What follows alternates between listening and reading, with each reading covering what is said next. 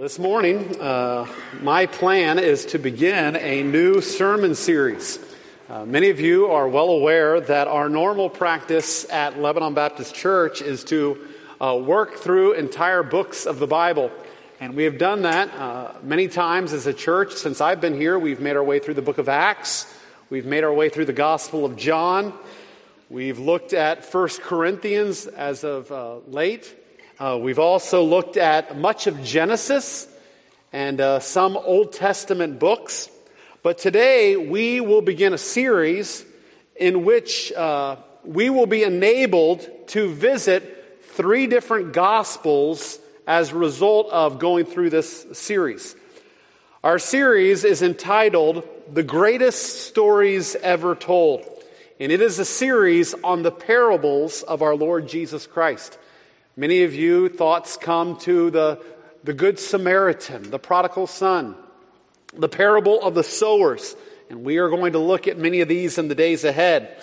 These particular parables are presented to us in what we would call the Synoptic Gospels. You say, what are those? Well, there are 4 Gospels, and 3 of them are entitled the Synoptic Gospels, which is Matthew, Mark, and Luke. And they are called the Synoptic Gospels because they see together. What you find is they're similar in structure, they're similar in content, and they're also similar in their rapid-fire tone. They are different from the last Gospel, which is the Gospel of John, which was written numbers of years after they were written and focuses on many of Jesus' major teachings and discourses and signs and doesn't cover the parables. In this particular series, we are going to learn much more in reference to the teaching of Jesus so that all of us would be equipped better to live out the Great Commission of teaching people how to observe all of Jesus' commands. That's what God's called us to do. The subtitle of this series is this: Short Stories Pointing to the Greatest Story. Many of you know that our Bible is really one big story, and it's the story of God's rescue plan of humanity. And it's all pointing us to Jesus Christ. From Genesis 1 to Revelation 22, it's all one big story about Jesus, pointing you to Him. And these parables, what they're going to do is they're going to point us to certain aspects of that great story and how you can understand it and how you can live out that story. I trust that you have come to know Jesus Christ as your Savior. If you're here today and you haven't, I trust you will listen, tune your ears, and I trust you will hear God's voice through the text of Scripture today and that you would come to know Him. And I trust all of you who are here today that over the next number of weeks as we investigate this particular series that you would hear from the greatest teacher of all, Jesus Christ, as He unfolds the message of the gospel through these stories. Today we are going to direct your attention to Matthew 13, the text that Mark read at the very outset of our service. And my goal this morning really is to introduce this series, to introduce the parables to you by examining this text and answering 3 simple questions. And here they are. First of all, we're going to look at what is a parable. Number 2, we're going to see why did Jesus teach in parables? And the last question is this: what does this mean for me for the days ahead? And even for today and for the rest of my life, what does this mean for me?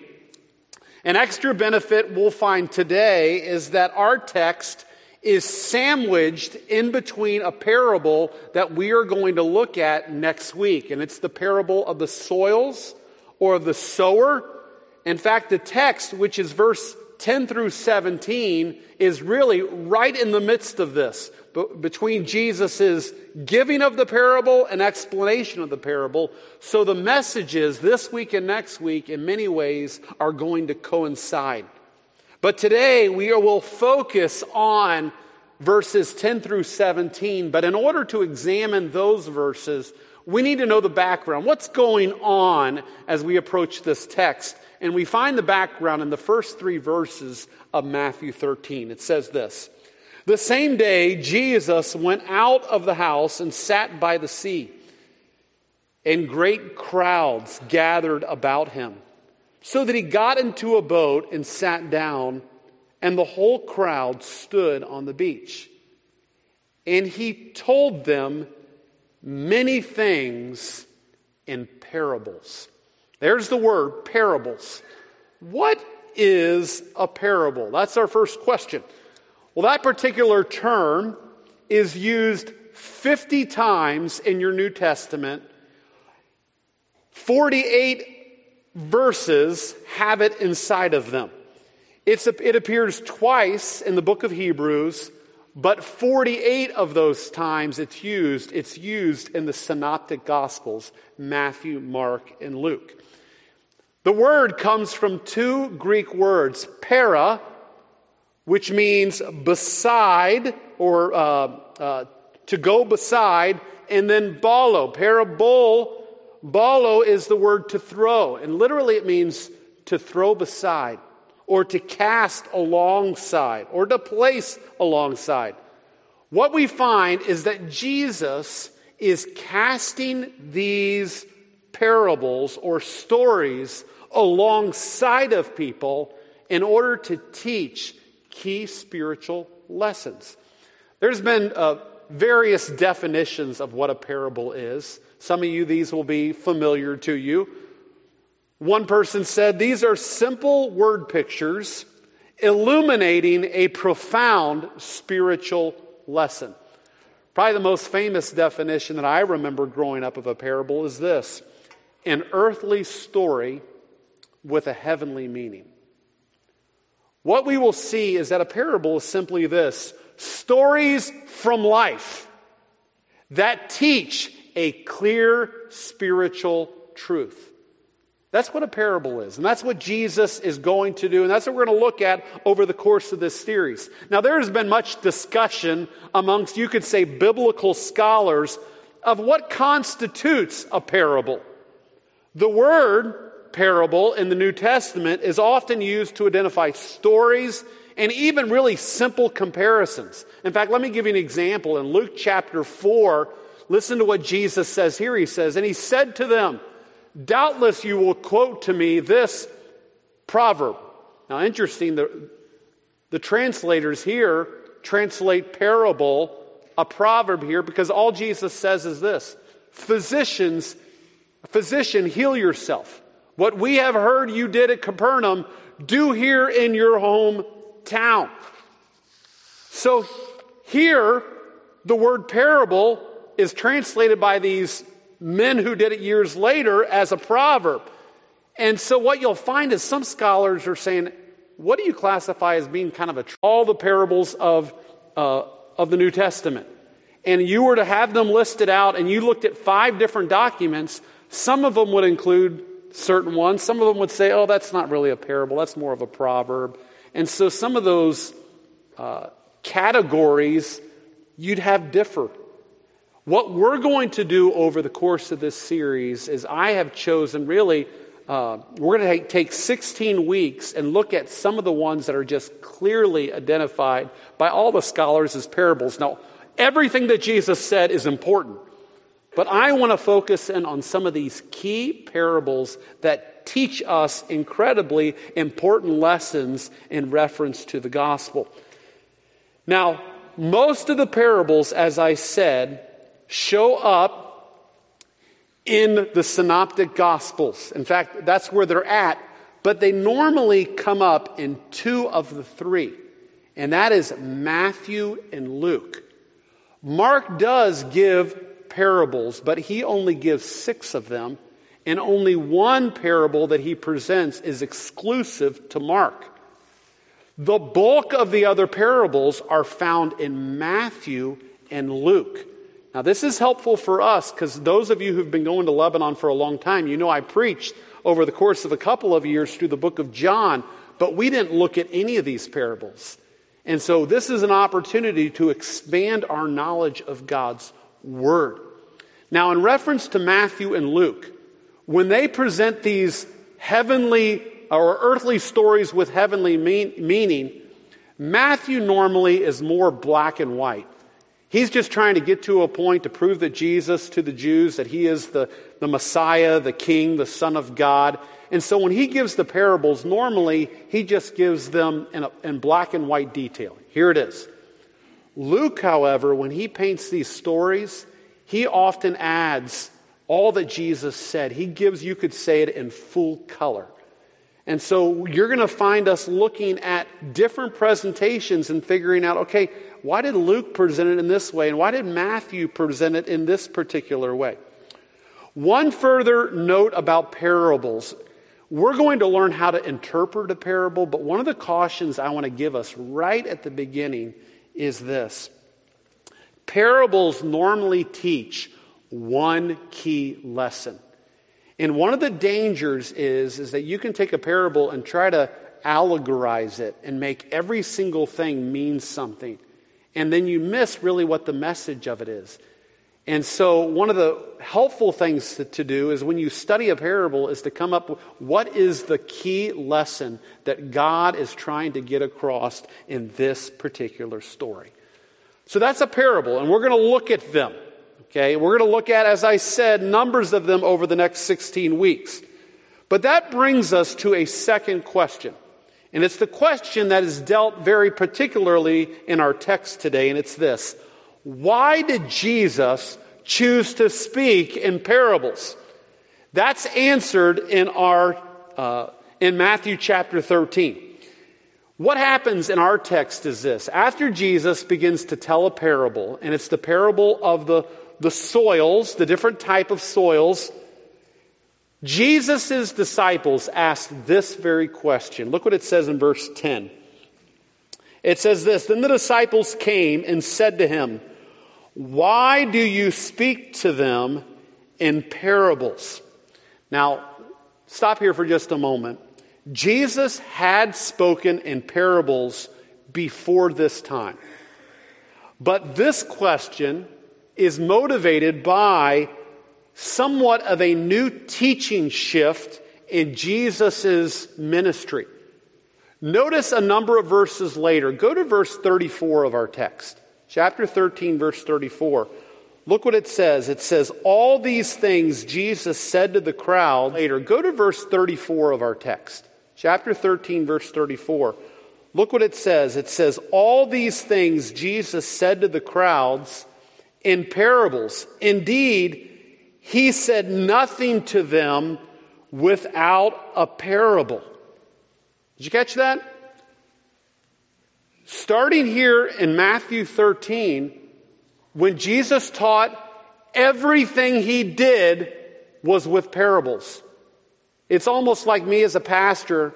Oftentimes I give explanations, I apply, I do different things within the message. But imagine that all I did was tell stories. I just gave illustrations. Somebody'd say, "Hey, that'd be pretty good, Pastor Brian." All of a sudden there was a shift that everything Jesus did was he told stories. And there was a reason for that. It wasn't that this was the particular way to always preach with stories. He had to do this for a reason, and he shifted in his ministry at this point. In fact, in a parallel passage, listen to what it says in Mark 4.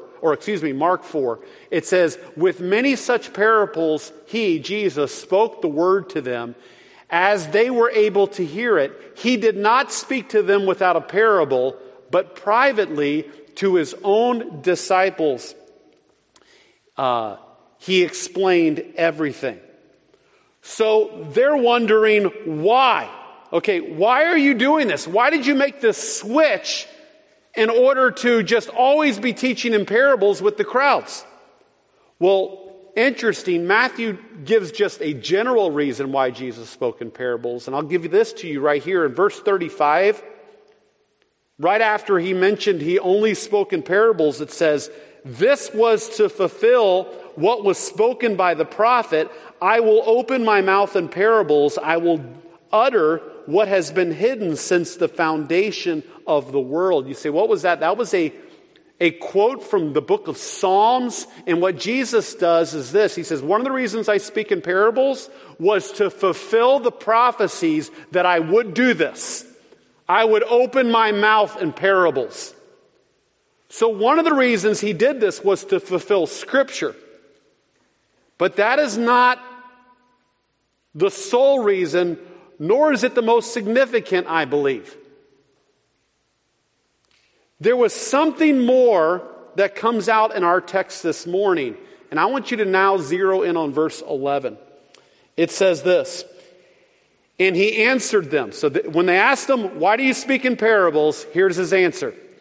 To you it has been given to know the secrets of the kingdom of heaven, but to them it has not been given.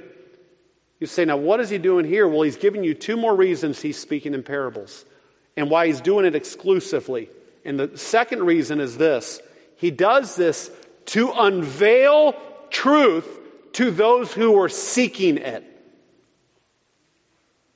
To unveil the truth to people who wanted to know. But also, he says in that very statement, he's also doing it to veil the truth from the rejecting. For those who rejected, he spoke in parables so they wouldn't understand. Now, let's handle the first of those for just a moment. Here, Jesus addresses his disciples. Notice he says, to you, it has been given to know the secrets of the kingdom of God. You say, what was this to you? He's talking to his disciples. He says, hey, all of you disciples, something was given to you as a gift. This speaks of God's grace in opening the eyes of these disciples so that they could understand some of the secrets of the kingdom of God. It's interesting, Matthew uses the word secret or mystery only one time in his entire gospel. And here it is.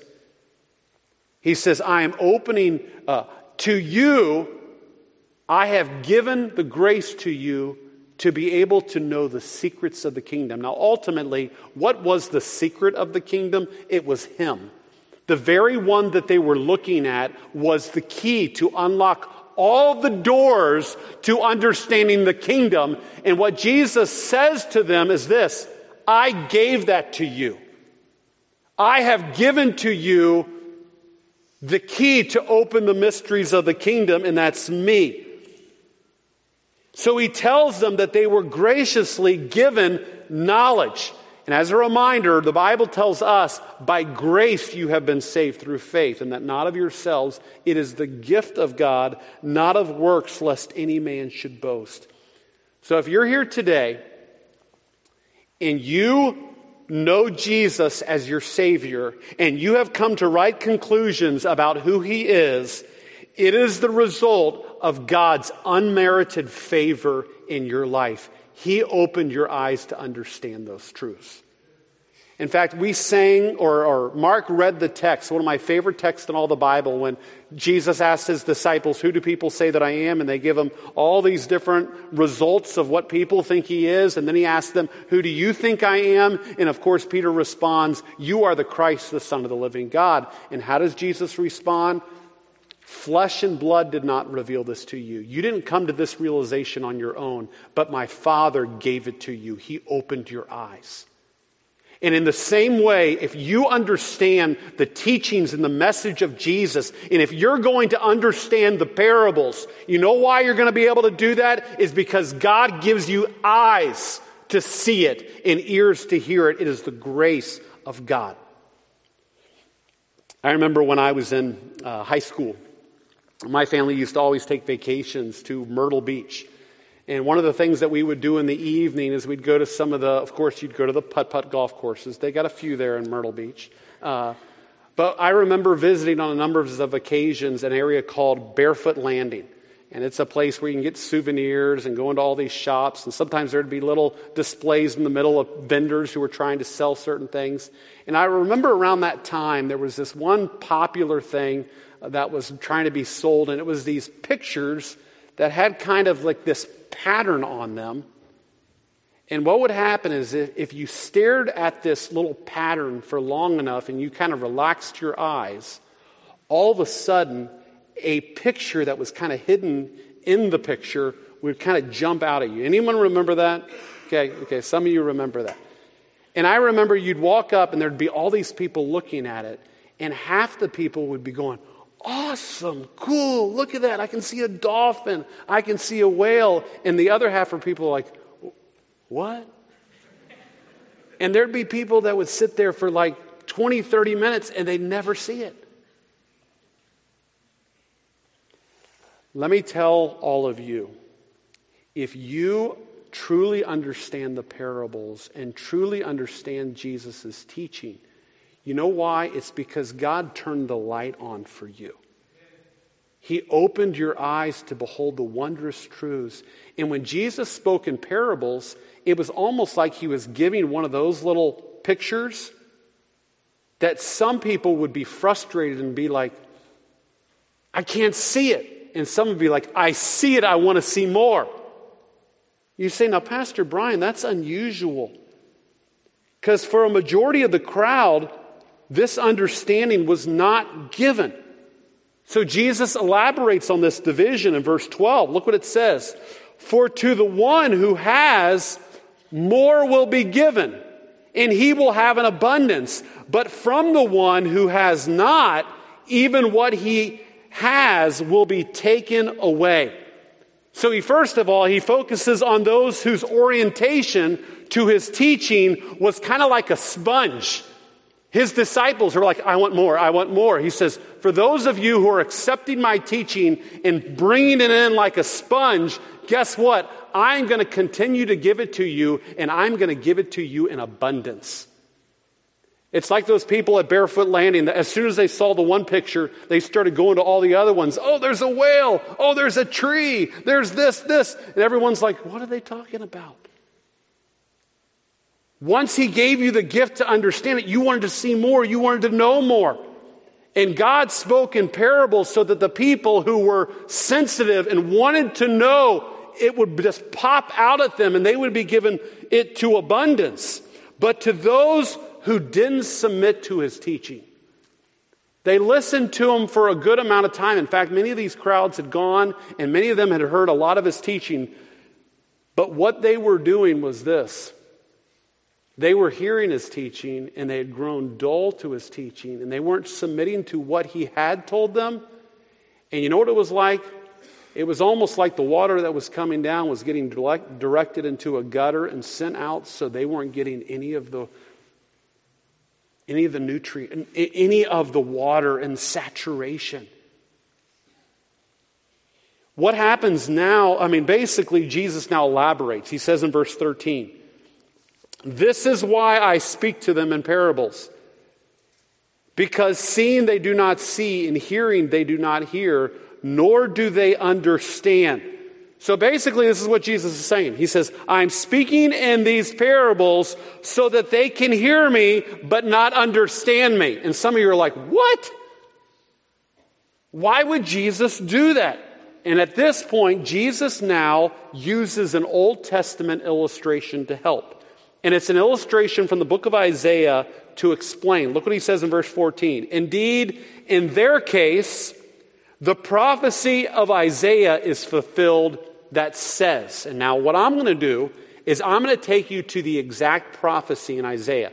Look what it says in Isaiah chapter 6. I have it up here. Verses 9 and 10. What's happening here is this. God had called Isaiah to be his prophet to the nation of Israel and to send him. And of course, Isaiah says, here am I, send me. And God tells him, and he said, go and say to this people, hear, keep on hearing, but do not understand. Keep on seeing, but they don't perceive. He says this, make the heart of this people dull. Keep sharing the gospel, he says, but make the heart of this people dull and their ears heavy and blind their eyes, lest they hear or see with their eyes and hear with their ears and understand with their hearts and turn and be healed. What God is telling Isaiah to do is that The people that he would begin to preach the message of judgment and the message of the gospel to in the Old Testament, they will hear and see, but they will continue to be stubborn and not understand. Then Isaiah says, but how long am I supposed to keep doing this? And listen to how God responds to Isaiah in verse 11. He says this. He says, then I said, how long, O Lord? And he says, until the cities lie waste without inhabitant, and the houses without people, and the land is a desolate waste. He says, you keep doing it until they have grown dull of hearing. You know what Jesus had done? He had kept preaching the word, and then what had happened was the crowd started to become dull to his hearing. And what did he do? He shifted to parables. And I will show you that he did this out of mercy for them. He did this in some ways to help them rather than hurt them. In fact, in our text, going back to Matthew, Jesus now states the condition of the crowds that he was dealing with. Look, it says this, you will indeed hear but never understand. You will indeed see but never perceive. And this is what he says, for this people's heart has grown dull, and their ears they can barely hear. It's interesting, they can barely hear with their ears anymore. And their eyes, they have what? Closed. Now they're being like, I don't know about this anymore. Then he says, lest they should see with their eyes and hear with their ears and understand with their heart and turn, and I would heal them. What this all shows is this. They have now closed their eyes. It shows that the crowds were becoming stubborn. They weren't submitting to who he was. They had heard but grown dull by not submitting to Messiah. Here, what would be good is for me to point out one other key aspect of why Jesus made this shift in his teaching. Now remember, Jesus' earthly ministry was around 3 years. And I submit to you that I believe for about 2 years, he spoke sometimes in parables, but sometimes in absolutely clear discourses. And he told people clearly who he was. They had seen, but they had not submitted to him. In fact, notice a key phrase at the outset of this chapter. Okay, go to the beginning of this chapter. It says this. Look at the first 3 words of chapter 13. That same day.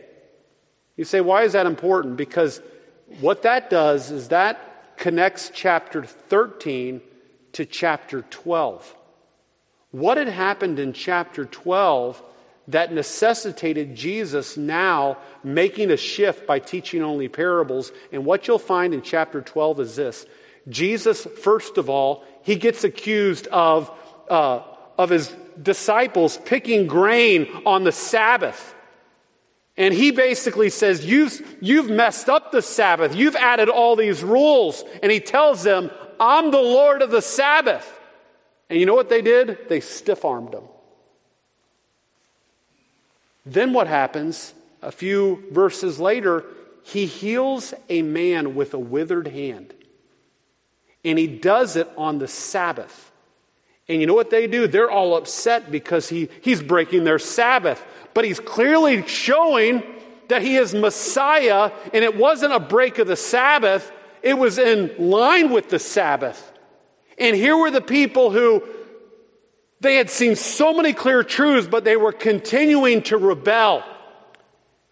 And then he comes to one other story, and the story is this, where Jesus clearly displays that he is Messiah and that he has power even over the satanic world. And there's a man with a demon. He's possessed by a demon. And what does Jesus do? In front of these Pharisees who had come from afar to investigate Jesus' teaching more, who they knew the Old Testament prophecies, and I submit to you, they saw it very clearly that he was the Messiah.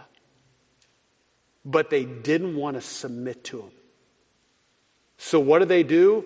They now say, you know what? He's doing these miracles and he's empowered by who? Satan. They stiff arm him again. And so finally Jesus says, enough is enough. You have continued to do this. You have continued to push against me in these particular ways. This shows that the people had grown hard and dull. But it's interesting as well. Notice Jesus' continued grace to them. It says at the end of verse 15, unless they should see with their eyes and hear with their ears and understand with their heart and turn. And what would he do if they turned to him? I would what? I will heal them. So if they would respond in humility, there would be healing. So Jesus is teaching in parables to do two things: to unveil the truth to those who are seeking, and to spur them on to investigate, to get more knowledge. But he was also doing it to veil the truth from the unrepentance, so that they wouldn't be hardened even more and heap even greater judgment upon themselves. Let me illustrate it this way. Jesus' teaching was like a sun, a hot sun. And what a hot sun can do is, let's say you have some really thin plastic and you're trying to shape it in a certain way. Heat and the heat of the sun, if it stands in the heat of the sun, it becomes pliable and movable so you can shape it. However, clay, if it stands in the sun, it can harden. What Jesus is doing is basically this. Some of you are open and pliable to my teaching, and you're being able to see more and use more. But those of you who I've been clearly showing myself, you're becoming more and more hardened. You know what? The sun can do two things. It can either tan you or it can burn you. And as he was shining, some of these were getting hardened more and more. So out of mercy for God started to veil his teaching in parables. So the people who were really sensitive and wanted to learn and wanted to grow, they would have to want to know more and almost be inquisitive about it. And you know what? If they were inquisitive and they wanted to know more, he would keep revealing more to them. But for those who were like, I don't know about this, it would continue to be hard for them to understand. And that leads to one final reason God gave the parables. Let me give you this. I'll say it and then I'll explain it. To engrave and to encapsulate truth in the minds for future work. Let me say that again. To engrave and to encapsulate truth in the minds for further work. You know what? Jesus is telling these stories, and I'll tell you, the stories will be remembered. I mean, it's funny that I find that even in my preaching, I'll tell an illustration or a story, and you guys will remember it a year later. Okay? It'll be like, I remember that story you told. The point of it, I don't really remember what you were meaning by that, but it's there, I remember it. And if you think long enough, maybe say, I remember the point of it. Now I got it.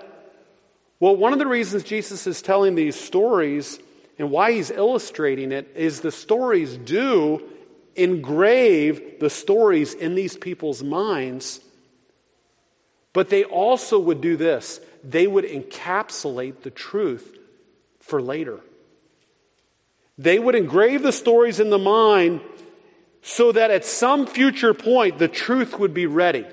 It's almost like a seed. I could go over to Home Depot and I could say, I want to plant some seeds. And I can go into Home Depot and go to the seed section and I can pick out seeds. I can even open the package, and most of those seeds are really hard on the outside. And I could probably take them and put them in our storage area for a number of months. And they'd be kind of encapsulated there. But the moment I take that seed and I plant it into fertile soil and I begin to water it, that little seed, the truth, you could say, comes out. And these stories, what happens is Jesus tells these stories so, hey, we remember them, but at some point when we really begin to do this, God, I really want to know what that means. I really want to learn from you. I really want to take my spiritual life a little bit deeper. What those parables do is when you begin to mix them with fertile soil, he begins to uncover incredible mysteries of the kingdom. And let me just stop here to say that some of you have heard some of these parables all your life and you've grown dull of them. Because up to this point, you have not brought fertile ground into it. You have become dull of hearing. And it's easy at a church, hey, I'm just going to listen to this and not come to it with faith and believing, listening to what God would have you to hear. And what we find, what Jesus is doing is this. Jesus is speaking in veiled language to help the mature, but also to protect the immature. We do this as parents. You know, sometimes when you got small kids, you're talking and you can talk kind of above them. It's like, hey, we're going to say things in a certain way that the kids don't understand. But as they mature, guess what happens? They start to understand. You can't use that veiled language anymore. Jesus in his mercy is being careful for people who are hardened by the truth so that they don't continue to stiff-arm him. So that brings me to my last question, and it's very simple. It's this: what does this mean for you and me today as we begin this series and as we close out this text? And it's this: as you and I look at the parables over the next number of weeks, did you know the same things as I just mentioned are true for today? God has spoken in parables, and we're going to look at them. But for those of you in this room, if you don't come to the parables in the right way, they're going to continue to be safes that you can't unlock. You're going to need to be somebody who basically comes to God and seeks his help in all this. So if you know Jesus as your Savior and have already been enlightened to some truth, which I believe a majority of you have, you've come to know that Jesus is the Christ, you depended on him for salvation, and you've come to a little bit of truth in God and his word. What I hope is that you'll come into this series, number one, thankful for what he's revealed so far. Don't be proud of what you have, thank him for it. And that's the first point. Thank God for what you have so far. It has been the grace of God that's given that to you. And that's what he does at the end of our text in verses 16 and 17. He tells these disciples, when they had understood some of these things, he says, "Blessed are your eyes, for they see, and your ears, for they hear. For truly I say to you that many prophets and righteous people long to see what you see and did not see it, and to hear what you hear and did not hear it." And what he's telling these disciples is, you guys are incredibly blessed because all the people in the Old Testament, all the prophets, and all the righteous men, they were looking forward to the day that Messiah would come and uncover these truths and these mysteries. They looked forward to it, and guess what? You got them. You're getting to hear them audibly. You're getting to interact with me and even ask questions. And let me tell you, those of you who now live in 2020, they were blessed, yes, but I would say the blessings, you and I stand now even on their shoulders. You and I, on an everyday basis, can go and read all of Jesus' words recorded in the Scriptures. You and I have all the parables. You and I have the opportunity to go and delve into these things. And when God gives you enlightenment about a certain truth, you know what you need to do and the way you need to respond? Thank you, Lord, for showing that to me. I mean, we sing, "Thank you, Jesus." I'll tell you, there is nothing that softens the ground of our spiritual heart better than thanksgiving. God, thank you for revealing truth. I want more. I want more. I want you to show me more. And that brings me to a second response that we should have. We should pray or ask God to give you more. Don't be satisfied with the knowledge that you have right now of Jesus' teaching. Say, God, I want to know more. And that's what his disciples did. This whole text begins with them asking him what? Questions. God, explain why you're doing this. And what's going to happen later on is this. They're going to say, now explain that parable to me. Make it clear. And in fact, Jesus is going to even give the interpretation of the parable. And I'll tell you this, you have a God, if he has saved you, he wants to explain what he means by what he says. But let me tell you, you ought to ask him. Some of you it's been a long time since you feel like you've gone to church and you really have been taught of God. And sometimes you blame your Sunday school teacher or your preacher or someone else for your lack of understanding of God's word. But you know where it all starts? It starts in your own unrepentant and hard heart. Because I'll tell you this, God could put a 5-year-old up here and he could open God's word. And if you're asking him to, God, teach me your word, he could do it. You have to have fertile ground and ask him to, God, teach me. Open my heart. And I'll tell you this, when you come to him, call unto me and I will answer thee and show thee great and mighty things which thou knowest not. So ask him. Could it be that you could start on Saturday night to pray for your reception of God's word on Sunday morning? Or could it be on Monday, you could begin to pray for Sunday of the next week? God, I'm going to hear your word again in a community next Sunday, and would you soften my heart and make it ready? Would you help my pastor to understand the word as he reads it, illuminate his mind? Father, help him. And then when I come in, help me help me first of all to be a hearer of the word, but then help me to be a doer and put it into practice. And help me to get more truth. Give me illumination. And those of you who are parents, don't just pray for you, pray for your kids. God, help them to find the truths that are encapsulated in these texts and help them to be opened up before them. Pray for your church family that we would be sensitive to God's word. So pray. Third thing is receive it. And I'll tell you, receive it like two things. Receive it like Velcro. Okay? When God's word, it's like, receive it like flypaper. I'm telling you, when God's word is given, be someone who pulls it into your life. Prepare yourself for the text. You know what? Every Friday, you get a little email if you're a member of our church. If you're not on this, let me encourage you to get on this. It's a weekly update. And at the beginning of the weekly update, we tell you what we're going to be speaking on Sunday. Could you not read that text before you get here on Sunday and already start the saturation? Or already get the word into your mind so that you're ready to hear it and understand? Write out the questions. I mean, if I don't answer some of those questions, and come ask me, and I'll say, man, I may have to study a little bit more on that. Let's get into the word. Let's be a church that is in many ways modeled by the Berean believers. The Bible says that they were more noble than those in Thessalonica in that they searched the scriptures to see if what Paul was said was so.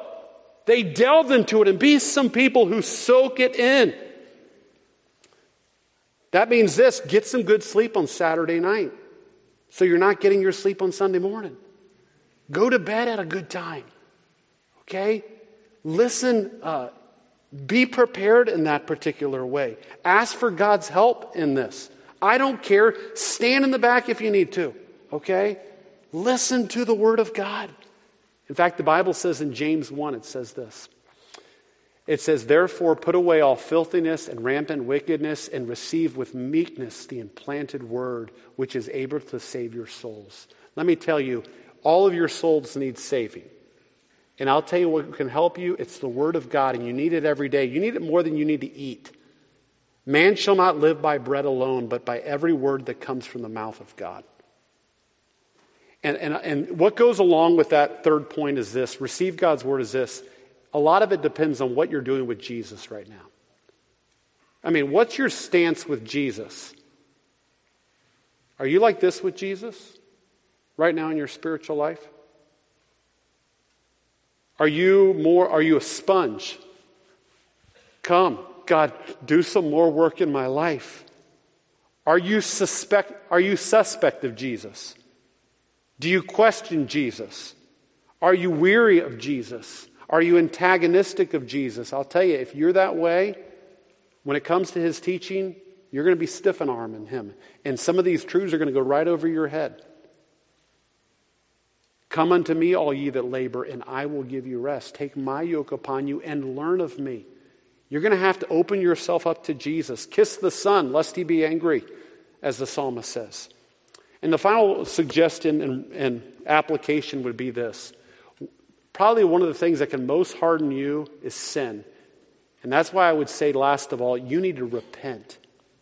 Let me share a verse with you. In Hebrews chapter 3, verse 13, it says this: you and I are to exhort one another daily, or every day, as long as it is called today, that none of you be hardened through the deceitfulness of sin. I mean, think about soils. Do you know what can harden your soil more than anything? It's when you choose not to live a life of repentance. You choose to go back to your sin and live in it. And as you continue to live in it, your soil becomes hardened. And God tells believers that you ought to challenge other believers lest any of them be hardened by living in sin. And as you live in sin and don't learn how to live a life of repentance and faith, you become hardened, and instead of the word soaking in, it is running off you. And not allowing your life to be like a tree that's planted by the rivers of water that bringeth forth fruit in its season. Your leaf also shall not wither, and whatsoever you do shall prosper. Because you're saturated with the Scripture. So today we begin a journey of looking at the greatest stories ever told. We're going to look at the parables. And so let me encourage you to do all three of those things. Thank God for what you know.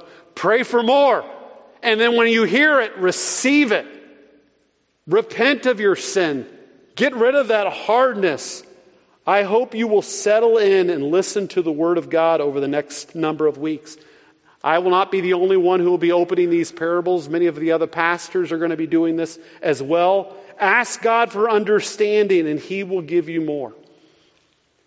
And I hope that it'll point you to the greatest story in all the world, and it's the message of Jesus. May these stories point you to Him. Let's pray.